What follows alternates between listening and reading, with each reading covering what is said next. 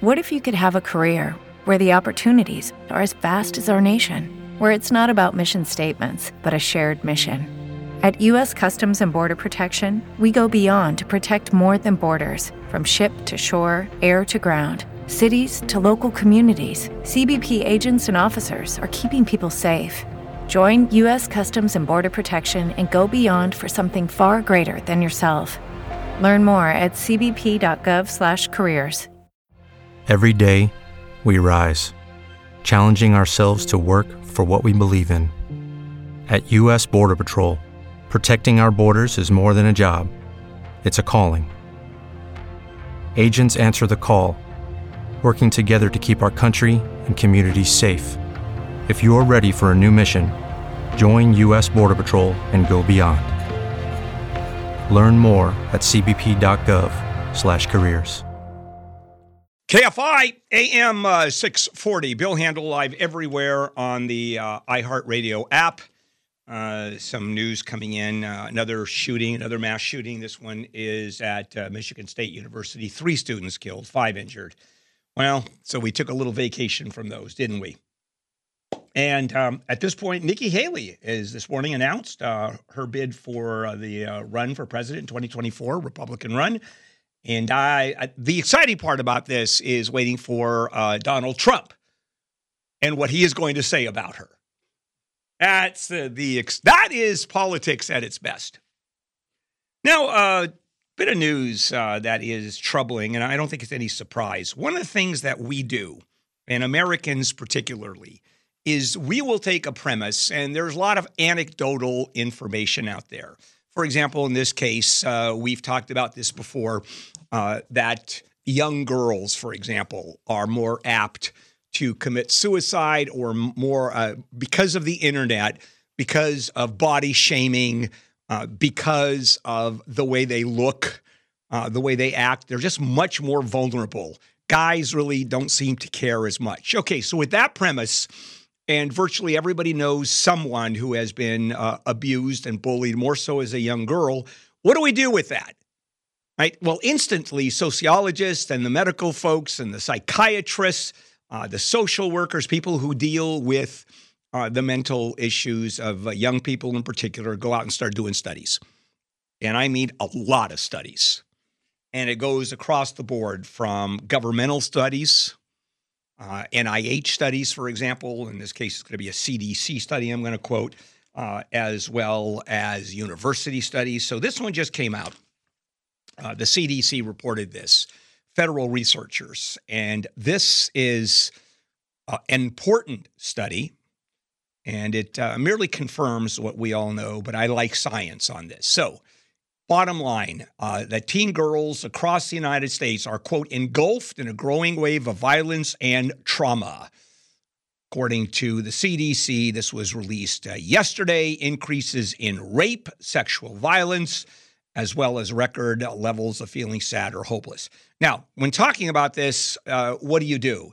Well, it gives us an idea of how pervasive this is. It gives us an idea of how deep this is, this problem, and hopefully it brings to the forefront, the front burner, the problem with what's going on with young girls.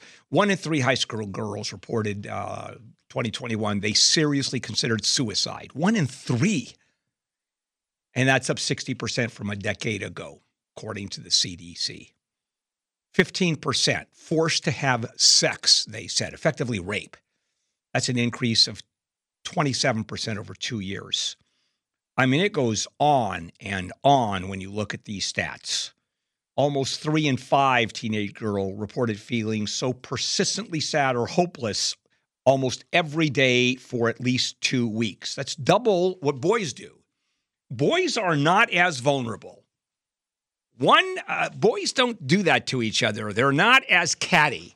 And I don't want to be completely misogynistic here, but girls are cattier than boys. Yeah, let the emails go. Just write to my program director and she'll deal with it. But that's sort of a given. And unfortunately, and because of the makeup, much like guys are physiologically different, wired differently, emotionally, women and guys are wired differently also. And we're finding out that when we talk about the distress young girls are experiencing and feeling, we're beginning to understand literally how deep this problem is, more so than we thought. Now, a psychologist who looks at this says there's not a single cause. There are a lot of causes here. But trying to figure out, and what he said was girls are more likely to respond to pain in the world by internalizing conflict and stress and fear. Boys are more likely to translate those feelings into anger and aggression. I am very successful in dealing with the world problems and familial problems around me because I find the easiest way is just not to give a rat's. If you don't care, it works out very well. So, for whom? For me. I don't internalize this stuff. Come on. That's your problem, not mine. But with girls, it's very, very different. The pandemic took a huge toll. Oh, yeah. A lot of depression, anxiety, thoughts of suicide, even though they were there before, really went up, cooped up at home for months. A lot of people lost relatives or friends or knew of someone who was lost to COVID. You put that all together, and here's what you got. The American Academy of Pediatrics, the American Academy of Child and Adolescent Psychiatry, Children's Hospital Association all said we're in a state of emergency. That's the bad news. I think the good news is we really recognize it now, and I think you're going to see some real efforts being made, which I will tell you about when it happens. When California legalized cannabis, there was a lot of excitement. Dispensary people, good God, they've been selling cannabis on the streets. It's illegal. It was street corner drugs. Well, that was going to change completely. We have dispensaries now regulating all manner of cannabis, from the growth to the picking and production and distribution and packaging and retail, and of course taxes up and down that entire chain. And so it turned out that it got so damn expensive that the illegal market is 3 times that of the legal market. And cannabis folks are going, wait a minute, we're going broke. So there's some new legislation that was put forth by Assemblyman Matt Haney, a Democrat out of San Francisco. And he was sucking up on a huge blunt when he came out and introduced this. It would legalize the sale of food and non-alcoholic beverages at cannabis retailers and lounges. Now, it's important to note, it's not a question of restaurants offering up cannabis. I'll take a cheeseburger, fries, and a couple of joints. Can't do that. But it is at cannabis lounges where you can say, I'll take a joint. Oh, by the way, I want a cheeseburger and fries. See, it goes one way and not the other. And why is this? Well, for a couple of reasons. First of all, the retailers just isn't cutting it. They have to figure out, okay, what do we do? So let's just start adding food. Now, what is better combination? And this is like, well, what do you think? Chocolate and raspberries, it works out. Think of some great combinations out there. Bagels and lox. Peanut butter and jelly. Macaroni and cheese. Yeah, you put all that together, and right up the top of the list is cannabis and food. Pot and food. Nothing like that in this world. The munchies just hit you. So you can imagine these dispensaries are going, okay, here's what we're going to do. We are going to figure out a way to bring in customers, our customers, and have them stay and let them not go out to the street and let them not buy by the drug dealers. Now, if I'm a drug dealer, right, if I am selling illegal pot and now I am competing with dispensaries who are allowed now to serve food and beverages, non-alcoholic, what is the first thing I'm going to do when someone orders up half a dozen joints? Can I get you a burger and cheese and fries with that? I'll be your mini DoorDash. So I don't think they thought this one through, where the offer is I'll stop by McDonald's or Burger King and swing by, or if you buy enough pot, I'll stop by the Cheesecake Factory and pick you up a nice meal. Or if you order a lot of pot, I will stop by some really serious restaurants to give you food. So they haven't really thought that through a lot. But when you think about it, the model that was created here in California in developing the legal pot industry was so flawed, is so flawed that it makes no sense. The taxation rate is through the roof. Granted, it raises a lot of money, but it could raise a lot more if it just became more, if people had more access to it, if they could do different things. You ever been to a cannabis lounge?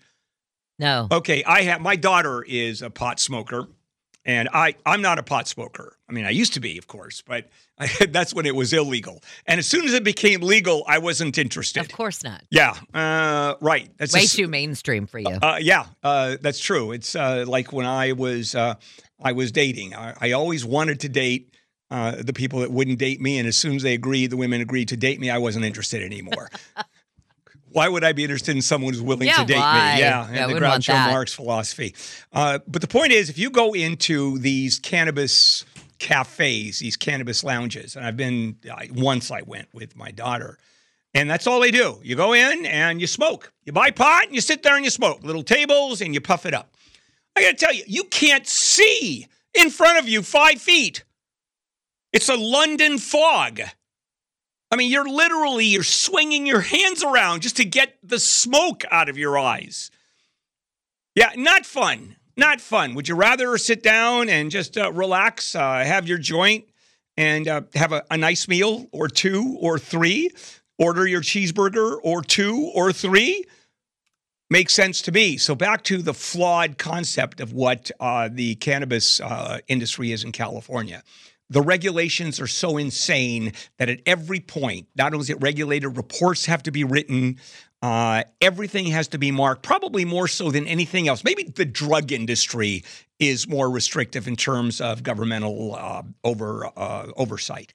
And then the dispensaries. Here's the problem, is that every city and county can make their own rules about whether or not to grant a dispensary license. So you have a state law that says, oh, yeah, go ahead. And then you have cities go, oh, no, not interested. Can limit the number of dispensaries. And I'm talking about way beyond just zoning. You can't be near a school, and we can't have more than, one. Well, actually, I don't even think that exists. You can have businesses right next to each other. But any limitation is, at least it makes a little bit of sense. Not with cannabis. Cannabis, a city can go, no, thank you. Cannabis city, you can. The cannabis law is you can't have dispensaries within 5 miles of each other. It goes on and on. So one way out, according to Assemblyman Matt Haney, and I couldn't agree more. Legalize the sale of food and non-alcoholic beverage at these retailers and lounges. Matter of fact, I'd go the other way too, and that is allow restaurants to sell cannabis. Now, obviously not the smoking kind because you can't smoke, but there's a bunch of different ways of doing it.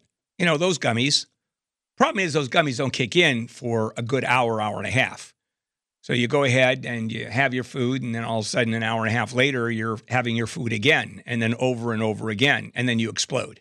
So there's some issues. We haven't figured all of them out yet, but we're getting there. We are absolutely getting there. We've been covering, obviously, police shootings for, I don't even know how many years we've been covering them. And the controversy now, or one of the controversies that we really haven't had until recently, and that's the release of the video. Ever since body cams came in, body cams changed everything. Prior to body cams, it was the police testifying, resisting arrest, boom. And it didn't matter how badly they beat up the suspect or not suspect. It was a given. If you argued police excessive force, it was a loser because the police simply say resisting arrest, all manner of things. Didn't talk to us, try to run away, whatever. Well, those days, of course, have changed for a couple of reasons. People are much, much more cognizant of what's going on. There are tough rules now, much more about enforcement issues, excessive force, and body cams, and the political fallout, the backlash. So one of the big issues, and this comes out, it's the LA Times article that came out yesterday, happens to be with the issue of releasing police videos. California requires police departments to release footage of virtually all officer shootings and other serious uses of force within 45 days. Have to release it. Problem is, it doesn't say how much it has to release. It's up to the individual department to either release all the raw footage or edited versions. California or LAPD, for example, there's a story in the LA Times. LAPD, what it does is edit it and then compiles the 911 calls and compiles surveillance video, both city as well as private surveillance video, and of course body cams, edits the whole thing. And let's say there's an hour of this stuff from various sources, because there may be 30 cameras, and it's a 5-minute event. Well, that's 150 minutes. And they only come down with 7.5 minutes edited. And then there is a public information officer that narrates it and explains. And of course, people go, that's not transparency. That's not transparency. So it's a very big deal. Now, the Tyre Nichols case, the police, the city is being credited with releasing the body cam footage almost immediately. But I'm going to say something. You can't look at the Tyre case as a typical case. You cannot. And here's why. Because what the police did was so blatant. What the police did, there was absolutely no discussion. You can't argue maybe there's another side. You can't argue, let's look at it and see if there was anything going on beforehand that somehow would move the police in a direction. For example, pulling out something that may have been construed as a weapon, or running and then turning around and reaching into one's waistband. So at least the argument can be made that this is not a simple act of a police shooting, indiscriminately shooting at someone who is a suspect. So that's easy. And unfortunately, that's easy, because this poor boy, this poor young man, 27, was beat to death. And no one deserves that, and especially being innocent.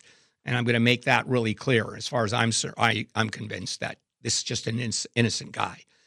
But when it gets a little bit more complicated, when there are issues that you have to look at, especially if you put video together and you, for example, here's what the media does. It stops the frame and says, look at this.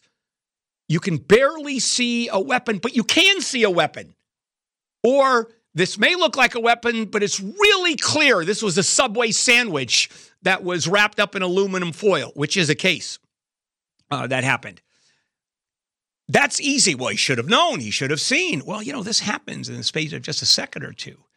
And when we talk about the release of all the video and the media has access and the family says, I want it right now, and police departments are, in fact, releasing it right now, well, there's a lot of room for accusations. There's a lot of room for misinterpretations or different interpretations. So this controversy obviously is continuing. It's part of what states are doing. Some police departments, they don't say you have to do it at all.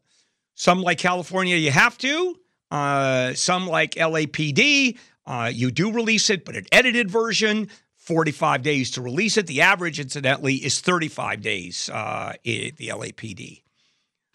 So please don't look at the Tyre Nichols case as anything other than an outlier case in terms of releasing the videos. Crystal clear, no issue. Hell, I would have released it in 2 seconds. Every bit of raw footage shows what happened. Now, when there is, you have to make a couple of subjective decisions, and it could really go either way. So do you release the video before the investigation? Not so easy to figure that out, is there? Or is it? Valentine's Day today. Surprised that I hate Valentine's Day? Are you at all stunned? I find Valentine's Day one of the more obnoxious holidays, and I think legitimately so. And here's why, okay? And tell me if you don't agree with me. Valentine's Day, flowers and candy. All right, starting with candy. I mean, do you want your loved one to put on 45 pounds over the next 2 days? Okay, that's for starters. Also, everybody gives See's candies, and I just don't like See's candies. I'm just not a big fan. And then you have flowers. Now, flowers today are easier than they were years ago, and that's because of the price of flowers. I mean, keep in mind, this is February, and how many fresh flowers you think are out there, and how much you think they cost. Well, today it's different because, of course, there's a global economy, and they fly in flowers from all over the world. Matter of fact, if you go to Israel, if you go to Holland, they grow fresh flowers every day, and you will see them literally taken to the airport, packed in these big cargo planes, and then flown all over the world for fresh flowers. That's particularly Israel this time of year. Chile, a lot of flowers come here, so it's not quite as bad as it used to be. I mean, fresh flowers and candy. I mean, okay. And then the Valentine's Day cards. It's not contrived. Valentine's Day cards actually started in the early 1800s, or actually in the 1700s, because Valentine's Day became this I love you, you love me holiday. And then the cards are so sappy. I mean, they drive me nuts. I love these. It's almost like, the cards you send out like in December for that guy who died over there in, Israel area, Palestine, depending on which side of the beard you're on that Christmas. one. Oh, that's it. Thank you. I welcome. appreciate that. Yeah, that one. Valentine, at least that one makes a little sense. Valentine's Day, not so much. Because let me tell you the history of Valentine's Day. Everybody thinks, boy, what a neat holiday. It's love. Well, it is love if you like people's heads being chopped off. Which is, by the way, it should be a big deal in certain Arab countries, and strangely, it's not. And you would think Valentine's Day would be big over there. So it all goes to 3rd century Roman priest Valentinus, Valentinus, was beaten and beheaded after marrying couples in defiance of Emperor Claudius II's ban on the sacrament of marriage on February 14th. Okay, couldn't do it. Claudius said no to February 14th. Do you know why he banned marriage? I do not. He banned marriage because he was having trouble building an army, and he thought men were not going into the army because they were devoted to their wives and children. Okay. So that's why he banned it. I appreciate that. She's gone a little bit further into the research. Thank you very much for that. All right, so when Valentinus, his actions were discovered, Claudius ordered him to be put to death. And I guess he had a choice. Do we behead him first and then beat him up? Or do we beat him up and then behead him? I think that was the flip of a coin, I imagine. And I think it was the beating first and then the beheading. And the execution is celebrated around the world. Everybody thinks that's great that Valentinus has no head. And you would think he's a saint now, incidentally. You don't know what he looks like because there's no face there. There's no head. All you see is a body running around. It's almost like a bad slasher movie. It's a slasher movie of the 3rd century where there's just no head. All right, so he orders him to have his head cut off, and it was carried out about February 14th on or about the year 2070. And it is celebrated around the world. And it's a romantic holiday that's been secularized. Now, here were the choices. Either you celebrate Valentine's defiance of Claudius' order that you cannot get married this day, and you do it in light of that, and you talk about the love, or you celebrate his head being chopped off. I'm more for the head, personally. I find that especially historically speaking, it is a much better holiday, but it doesn't work that way. So St. Valentine was first imprisoned for having joined in marriage the young Serapio, who's Christian, and a Roman legionary, Sabino, who was pagan. That really got him in trouble. I mean, that intermarriage stuff just didn't work out. It was the first attempt at Loving versus Virginia, interracial marriage. It did not work out. Romeo and Juliet. Pagans, Christians do not mix. It's like oil and water. It didn't work that way. So he first was put in prison. And here is the fun one. And this is a religious statement that's made, a religious fact. And that is, and Catholics particularly, they're big into icons, bits and pieces of people. Like knuckles and heads. You go to, for example, Istanbul, Topkapi Palace, which is now a museum, John the Baptist's head. And you go, various knuckles and arms and legs and femurs and things. Well, cathedrals in 5 different countries, lots of cathedrals claim to house various pieces of St. Valentine. And you go and pilgrimage. By the way, it was a big money thing. It was like in those days, or all through the medieval era, the churches had these pieces, had these icons, and they were pilgrims. And people would give donations. It was like Disneyland, where you donate money before you go on Pirates of the Caribbean, for example. You put money in, and believe me, and because it's God, because it's Jesus, big money flows. Big money. If you actually compile a list of the churches around the world that have pieces of the cross that Jesus was crucified on, put them all together, what you have is a small lumber yard. There are so many pieces of the cross out there. I am so uncomfortable. You're going to get struck by lightning. By the way, it's all true. I don't care if you're still going to get struck by lightning. It's all true. So enjoy Valentine's Day. Okay, heads off to Valentine's Day. I would say hats off, but there's no place to put a hat. I think we'll leave it at that. What do you think, huh?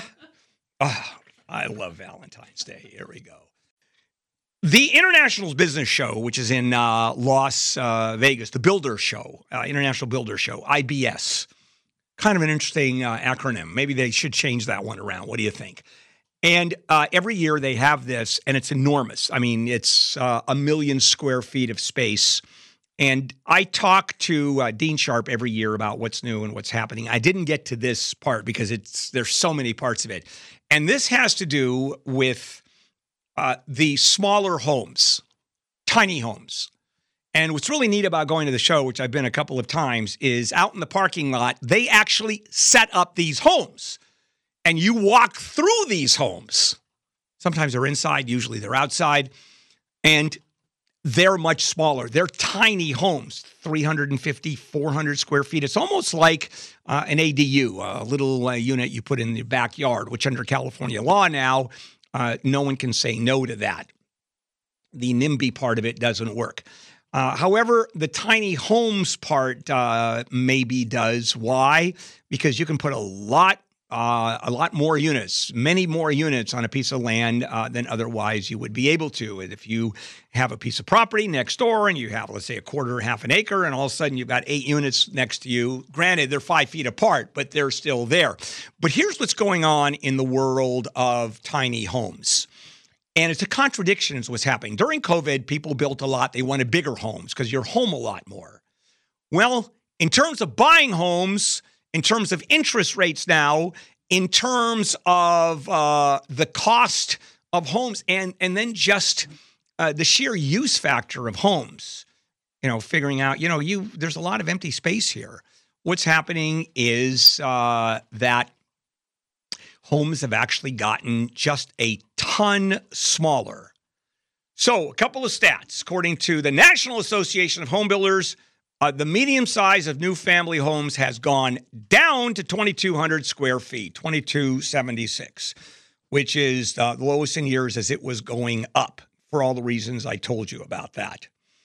And this show, which showed many, many different kinds of homes, and I'm fascinated by all of this. And why? Because I was in the construction business. I built homes, badly, I might add. And remodeled homes, even worse. I worked my way through law school in my construction business, which was one of my spectacular failures. But I remodeled. I built the Persian Palace, as you know, so I'm particularly interested. With the Persian Palace, I built the biggest house I could. It was more space, the merrier. Today, it would change completely. And one of the problems is the conversation that occurred here at the show or there at the show. The conversation was all about constraint.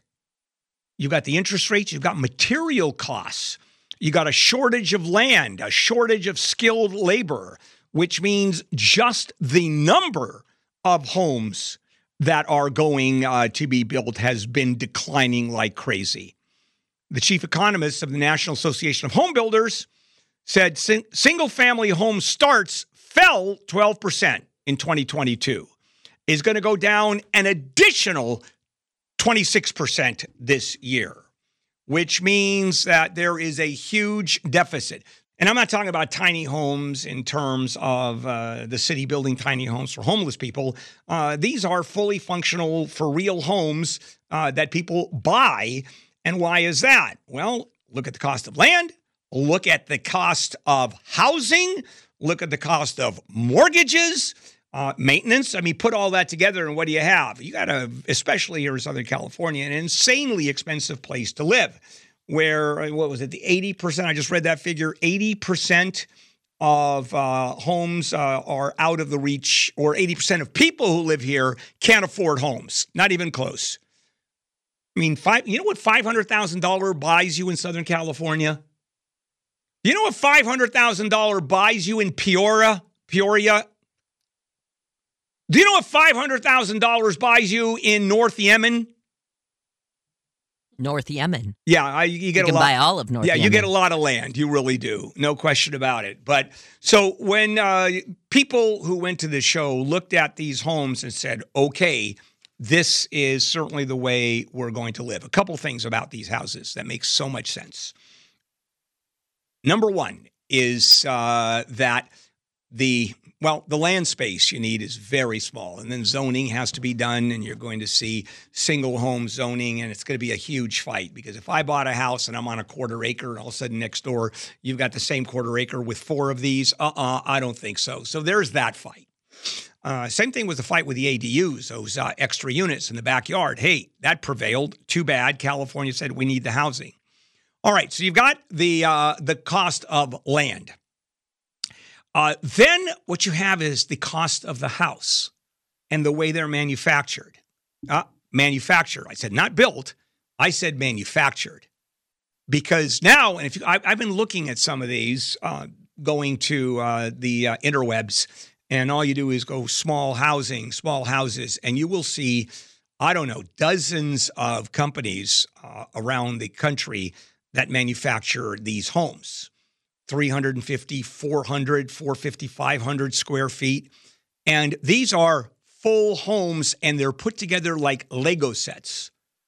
They are manufactured in factories where the waste factor is basically non-existent, where they don't have to worry about the wood, the cost of, they don't have to worry about the wastage. You have the equipment there, so you don't have guys hammering. You have literally this mechanized equipment that puts things together and does it in a better way with simply the measurements are tighter. The way they fit together is better. The lighting is pre-planned, putting in. I mean, it's just a neat way of doing it. Now, they have homes that are in the $3,000-$4,000 range that are manufactured homes, and they're always a lot cheaper. Problem is, they look like cookie cutter homes, and they're not anymore. They are extraordinary. So going back to the small house, okay, there's one company, and it's a local company called Boss. I don't know what the hell it stands for. But they have a 375-foot home, square feet, 2 bedrooms, 1.5 bath, and a loft to sleep in. So, well, for example, going up the stairs. You think you have a staircase? You have one of those circular stairways, you know, those iron stairways that go up and down. Okay, pain in the ass, especially at night. you sort of trip all over them and you take a header going straight down. Maybe that's a little problematic. But there you're saving an enormous amount of space. Almost no hallways. If you design the house, there's almost no hallways. Basically, they're stacked. The stories are stacked one on top of another. And when you have the bathroom, the 1.5 bathroom, it's the same lines, same electrical lines, same plumbing lines, so that gets cheaper. So let's talk about empty space. Let's talk about saving space. Well, a lot of people want offices, right? You're at home. A lot of people created their own offices. A lot of people remodel to put their own offices in. You don't need offices anymore. Who needs an office? You need a desk. You need a lamp. You need a plug, and you need an internet connection. And you have yourself an office. Matter of fact, if you really want to make it small, you have a fold-down desk or a fold-up desk. The way that people are thinking now, think in terms of you have a sailboat.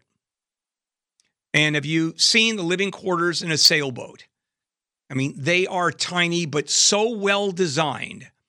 Every inch of space is utilized, either for storage. The appliances are tiny, which still work. I mean, you have a 4-burner stove. You know what? Or a 2-burner stove. You can make that work. It's a little bit tougher, but look at the amount of money you save and look at the space you save.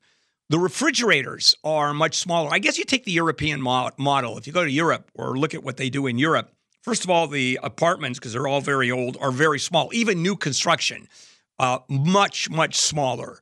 Refrigerators are basically under-the-counter refrigerators. It's nothing because they go down and get fresh food. Because that's just how the culture works. There's a bakery down the street. There's a guy who sells, the farmer who sells fresh fruit, and then the farmer right next to him that sells the old fruit that the first farmer can't sell that day. And then you can go down the line, and by the 5th store down there, you're getting fruit really cheap, soft but cheap. It's a different way of living. Do we go in that direction? Well, it's healthier. People like it a lot more. Maybe that is the future. Certainly the homes being smaller are the future. There is one builder who builds his home is about 420 square feet. And we're talking about a couple living there. I mean, you've got to really like the other person. There's no chance. I mean, my ADU would be a tent in the backyard if I had to live with someone at 420 square feet. But the buyers describe, and he describes the buyers as they want a full kitchen, but they analogize it to a Swiss Army knife. It's very small, but it does a whole lot. And one of the things that we don't do as builders, and I've known builders my whole life, I was one, we really don't think of space saving. We don't think of utilization as space. We think of let's make it as big as we can. So what are the costs of some of these homes? 350 square foot by that company boss, $60,000. They come out, take someone 3 days to plop that one down on the foundation. You run the sewer line. I mean, the whole thing goes for $70,000 for a 350 square foot home. That's the other thing. That's also the magic of this stuff. I thought I'd move over to something that we're dealing with, and that's homelessness. As you know, homelessness has become, and I'm going to talk about this over again because I have talked about it, because it is, if not the most pressing problem we have here in Southern California. Among them, Karen Bass gets elected, and she runs on the campaign of homelessness. She gets elected mayor. Rick Caruso, who was her opposing candidate, Republican, he ran on the campaign of homelessness. Gavin Newsom, when he ran for governor and ran a second time, what was his primary campaign issue? Homelessness. So with that, why is that such a big deal? I'll tell you what we haven't been talking about is the homeless population. And why is that? Well, because you know what the number one population in terms of homelessness in our our cities are the elderly. Now, to be fair, that's the way it's looked at. It's everybody over 50 who is homeless is considered elderly. And that's not just a statistic that someone pulled out of whole cloth. The reason that over 50 is considered, or that is the critical mass point where you go right into elderly, that's the bar, is because if someone is homeless and has been for a period of time at 50 or older, they are older. They're not 50. They're 60 or 70. Just look at them. And look at them in terms of their medical problems. Heart disease, blood pressure, drug addiction, infection. I mean, right across the line, you look at the medical problems they have, and these are old people who are in a lot of trouble. California, we have a third of the nation's homeless people, and seniors are the fastest growing group. From 2017 to 2021, for example, the senior population grew 7%. The number of people over 55 who went into the homelessness services world, asked for help, grew by 84%, almost doubled. Population of seniors, 7% up. Number of people asking for help that are seniors, people that are homeless, 84% increase. I mean, that is crazy. And as you would guess, the longer people are homeless, and this is across the board, the more severe all of the aspects of homelessness happens to them. And then you look at the income streams that people have, Social Security benefits, which in fact are falling and not keeping up with inflation. Supplemental security income simply have not kept up. So it gets harder and harder, and look at the cost of rents here. And this is a very, very tough place to live. I've often said that America is a tough place to be poor. Granted, it is one of the world's great countries in terms of opportunity and infrastructure. Not necessarily the best, by the way. There are better now. We have not kept up. But it is a tough place to be poor because it's a market system. And among the places where it is toughest to be poor is Southern California. I mean, the benefit of being homeless, at least the weather is pretty good. Not necessarily today, but you're not in Albany, New York in the middle of winter, which there aren't that many homeless people because they tend to die on the streets. So they'll last one season and then they're done. Here in Southern, and by the way, I'm not being particularly funny there. I think it's an apt analogy, as crude and as heartless as it was. But then again, if you listen to this show, hey, anything new? So we're dealing with people who are particularly vulnerable. And is there an answer to this? I keep on saying, the more money we throw at this thing, the worse it's getting. Have you noticed? To the point where billions of dollars are being thrown at this from the state, from the city, from the county level, federal grants, and the problem just grows. And we have to figure out, there is an answer. We have to just throw more money at it. At some point, you just throw so much at it that something's going to give. Right now, it's incremental help, but the incremental part of the success rate. We're getting better, but we're getting better incrementally, but the numbers keep on growing more than people are being helped. I guess that makes sense. And that is a real problem. Seniors. I'll tell you the takeaway from this one, and that is defining seniors as 50 years old when it comes to the homeless population. When we talk about no one gets old anymore, 70 is the new 69. People retire far later in life. People work. They're just more alive.